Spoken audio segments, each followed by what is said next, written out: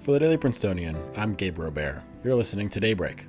Today, we're covering the recent successes of the field hockey and water polo teams, Elon Musk's reshaping of Twitter, and Taylor Swift sweeping the entire top 10 on Billboard's Hot 100. It's Tuesday, November 1st. Over the weekend, two of Princeton's teams locked down important milestones in successful seasons. First, the men's water polo team swept its two games on Saturday against Iona and 20th-ranked St. Francis Brooklyn. Those two wins secured a perfect home record for the 8th-ranked Tigers. In the game against St. Francis, the Tigers went up 6-4 in the first half and never relinquished the lead, eventually completing the win 11-8. Against the Iona Gales, the Tigers built an insurmountable 12-1 lead through three quarters. The game finished 14-5 after some late-game meaningless scoring. The team also honored its seniors, who together have won 62 games and the 2021 Conference Championship. In the second big Tiger win of the weekend, the field hockey team dominated Brown en route to a 2-0 victory on Sunday, securing the Ivy League title, their 27th in program history. Despite Brown and Princeton being the top two offenses in the league, the game shook out as a defensive battle, with no score in the first half. The Tigers controlled the ball in the second half and were able to tap in 2 goals to secure the championship. They'll take on the Columbia Lions next weekend, and a week later will begin play in the NCAA tournament. Also over the weekend, after many months of waffling, backtracking, and offering, Tesla CEO Elon Musk completed a deal to buy Twitter for $44 billion.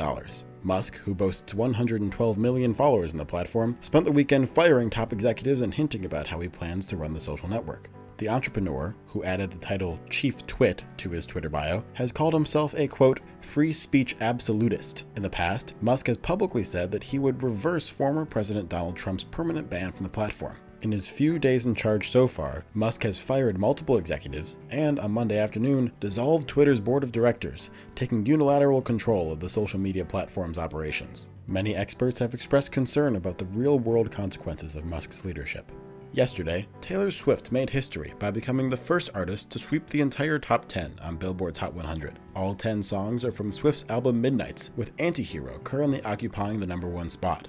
Swift also surpasses Drake and the Beatles for the most titles from the top 10 in the Hot 100 in a single week, and Madonna for the most top 10s among women. Midnights is the most streamed album in one day on both Spotify and Apple Music. Today will be warmer, with highs in the upper 60s.